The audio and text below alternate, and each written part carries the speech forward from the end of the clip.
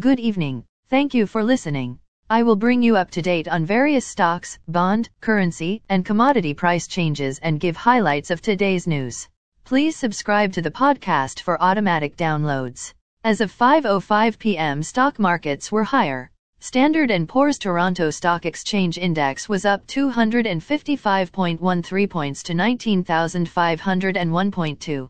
Dow Jones Industrial Average was up 134.65 points to 33,739.3. The Nasdaq was up 84.36 points to 15,131.52. Standard & Poor's 500 Index was up 22.58 points to 4,358.24.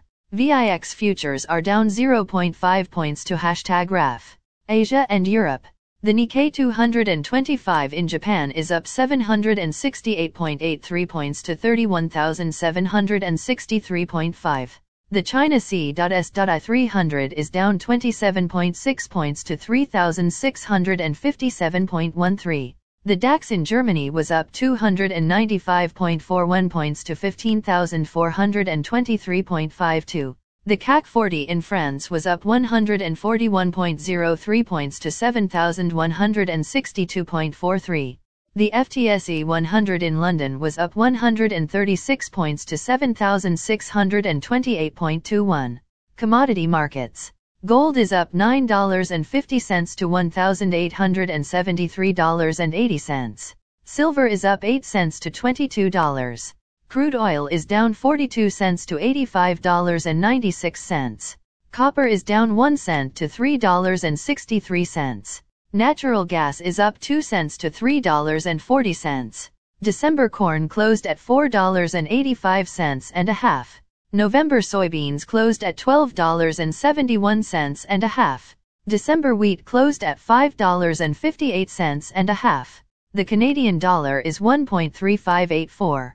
The Canadian 2-year bond yield is 4.79. The Canadian 10-year bond yield is 4.04. The United States 2-year bond yield is 4.96. The United States 10-year bond yield is 4.65. Bitcoin is at $27,442.70. Highlights of today's news. General Motors in Union reach deal less than 24 o'clock after strike begin. Bank of Montreal Capital Markets Chief Executive Officer to retire. Vancouver man among the dead. In Israel attacks. Germany announces a €1 billion military aid package for Ukraine. Bond yields continue to fall. Again, thanks for listening. For automatic downloads, please subscribe on a podcast app or platform. And please consider leaving a rating on the podcast app or platform. It helps grow the show. Thank you.